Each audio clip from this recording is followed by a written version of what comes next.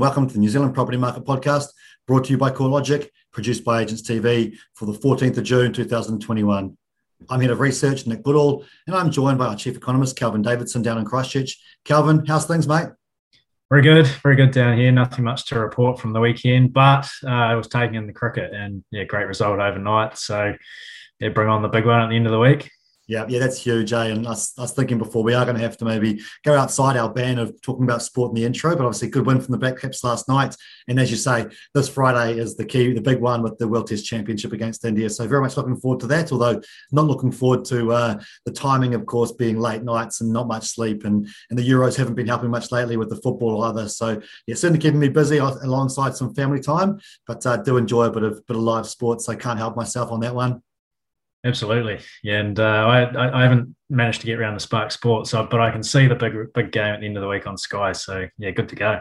He's playing split providers, they're niggly, but we'll live. All good, mate. Well, I know we both got to fly off later this morning, so we'll get into things. And people might notice a little bit of extra speed in getting through the content today, but plenty to get through as well. So I thought we'd first kick off with our CoreLogic buyer classification data. Of course, we got this updated last week for May's data. Typically, we report this on a quarterly basis. We report, the quarter so far. But I thought that it would be worthwhile just touching on the really more granular, the monthly data as well, because, of course, everyone's really interested in this activity to see what's happening from an investor perspective, most interestingly. And look, I think that looking at this data, the first thing that pops up is, yes, we've seen further evidence of a drop in that investor activity. It is worthwhile noting that it's most likely a reflection of the increased LVR limits, the return of the LVRs on the 1st of May, of course, 40% deposit requirement for those investors.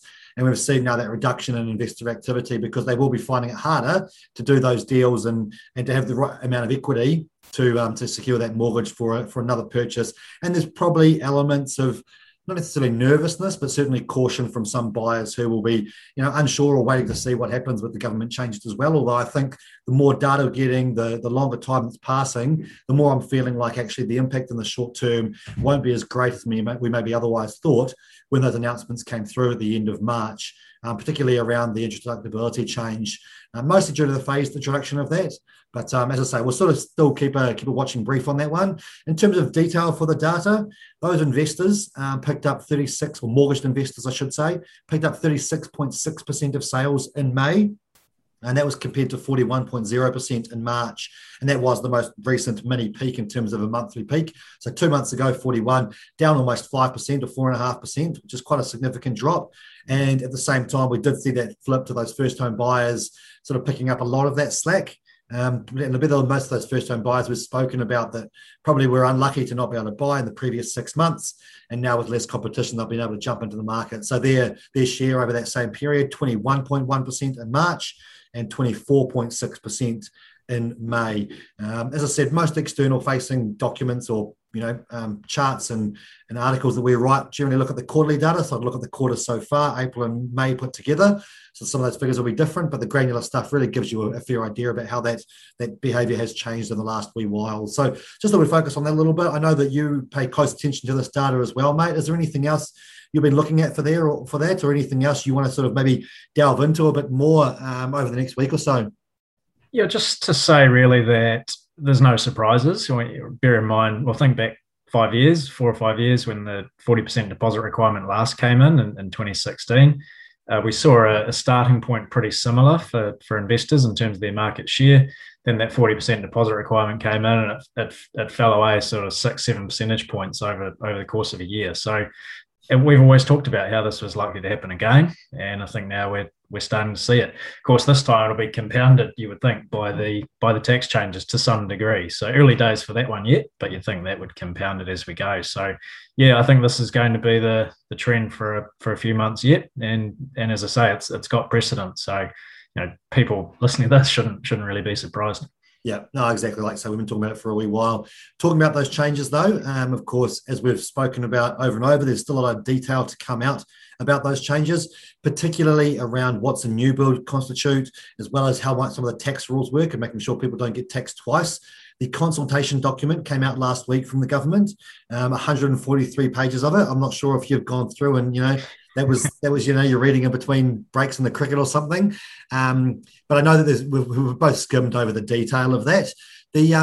I thought I'd pick up on a couple of things and just see if there's anything else that you've been looking at. I haven't really looked into this in detail, but I think the couple of things for me, we talked about it early on, that there was this wording in the tax document about making sure that people weren't essentially punished twice. So if you did pay capital gains tax because you sold within the bright line period, you would then be able to claim your interest costs back over a period. So they're definitely looking at what that might look like. That's part of the consultation period. And certainly I'd suggest to anyone to take the opportunity, if you are interested and you're in the industry, which most likely you are if you're listening to us, to, if you've got a say, you want to have a say, then please take the opportunity to do so and provide some information back to the government on this.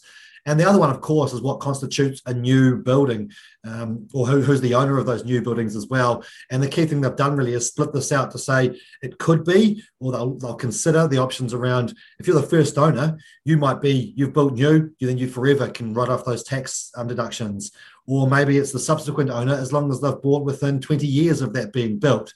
So they're looking at the number of years it might be new for, or whether it might exist forever for a new, or for the person that actually got that property built in the first place, so they continue to see those benefits, which is that continued encouragement to build new property, which of course is a key part. We all know we need to lift supply, and we don't want to restrict that because of some tax changes. So those are the couple of nuances, I suppose, around some of the changes. They've got some really detailed examples about what a new build is when you're settled on it, what type of new build is included. There's a whole bunch of detail there, which I don't think is necessary for us to go through. We're always really interested in the macro situation here and to understand, is some of the detail here going to affect some people's behavior, which might then see demand reduce or increase or switch or whatever it might be. And that's where our interest is always laid. If you want the detail, I think there'll be a bunch of sources out there, including, I know, the Property Academy podcast by the OPS boys. They'll be pouring through the details there because they, of course, advise on what properties would be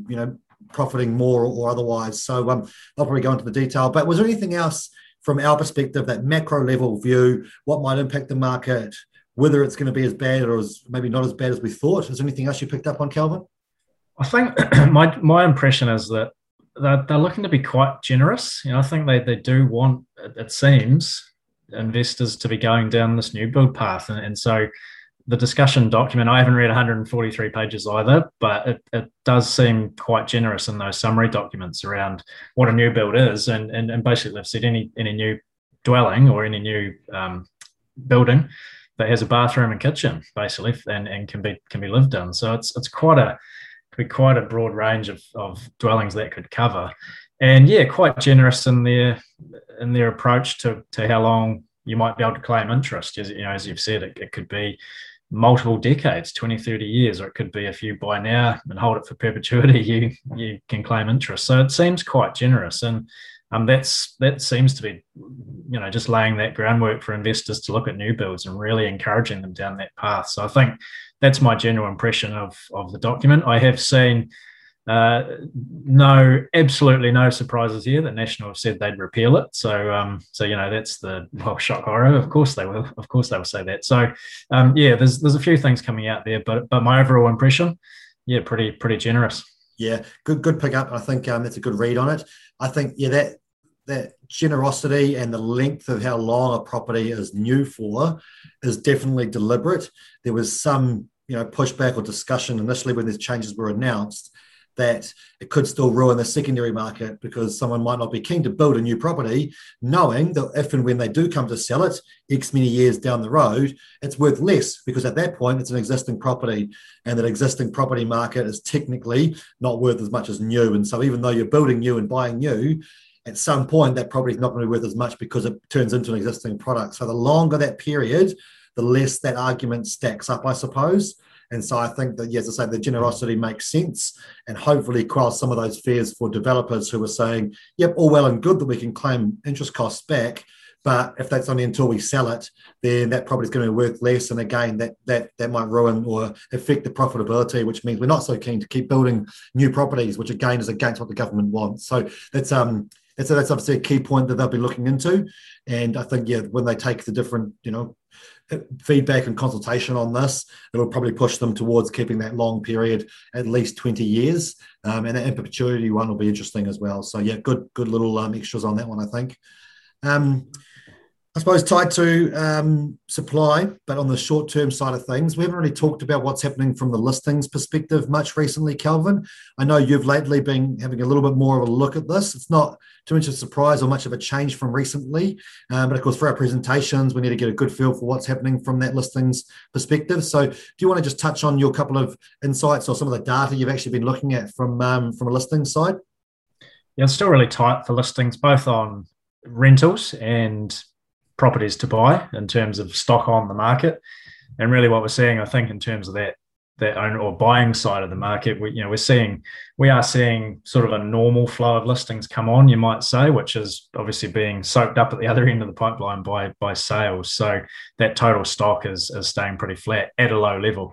So it's still pretty tight out there. And those new listings, no evidence of a spike. They're just ticking along. The new flows coming onto the market ticking along at normal levels. So, no real evidence here, almost kind of 3 months on from those tax changes, that we're seeing a big spike in people wanting to sell. So I think, maybe you'd say it's early days still, but even so, those listings numbers haven't really responded. So yeah, it's still pretty tight out there. And I suspect that anybody looking to buy a property is still facing quite a bit of competition. So yeah, nothing much changed. Yeah, no, exactly. I think it shows that, those investors, if they were thinking of listing, they are still biding their time, wait and see what happens. There's no rush to raise equity or anything because of these changes. So I think there's evidence of that.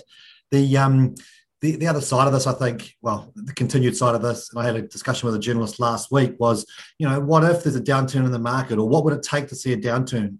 And I think we're always considering this, right? It's the look on the other side of the coin. What if we were to see a downturn? What would that look like? And what's the risk of being negative equity and all these things? And it's something we always consider. And a big part of that, of course, we have to have a massive list in available properties for sale, because we've just seen such a massive drop over the last few years, and demand just keeps chewing into those that are existing. And it's not because we're not seeing people list their property. As you said, it's actually quite regular, quite normal, quite seasonally normal.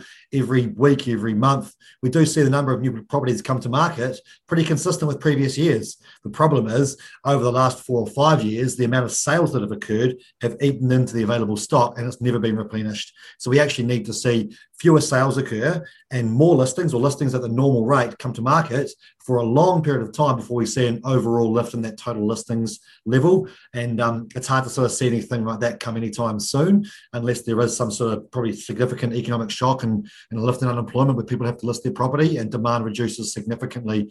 Maybe that would be because of interest rates, but not because of the current forecasted interest rate level, which we know is tipped to lift, but not for a year, and it'll still be slow and steady from that point. So we do constantly put our mind into that, situation to go, what could cause a big downturn? What would see prices drop?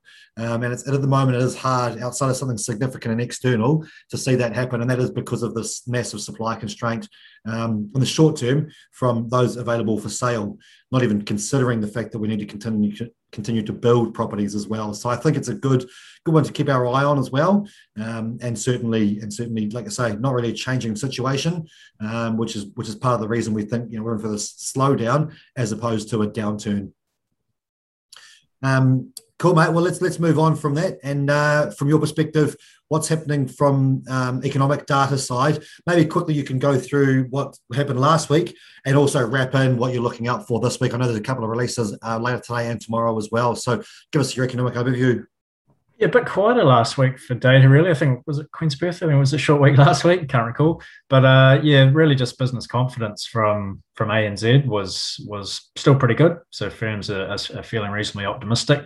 I think the read on that survey has almost changed a little bit from being about what businesses are thinking. That is the headline, but it's kind of been pushed to the background by inflation concerns. And so some of the inflation measures in there are actually getting a lot more attention now, and it's about firms' input costs rising, how much of that they're going to pass on to consumers, how much we're going to see in terms of a general lift in prices. So that's sneaking in, more and more, and the general discussion seems to be more and more about inflation, and reinforces that, that longer term prospect of rising interest rates. So yeah, the inflation inflation issue seems to be becoming a bigger one, so one to keep an eye on, and certainly for mortgage holders, suggests or reinforces, as I say, those upward risks to mortgage rates.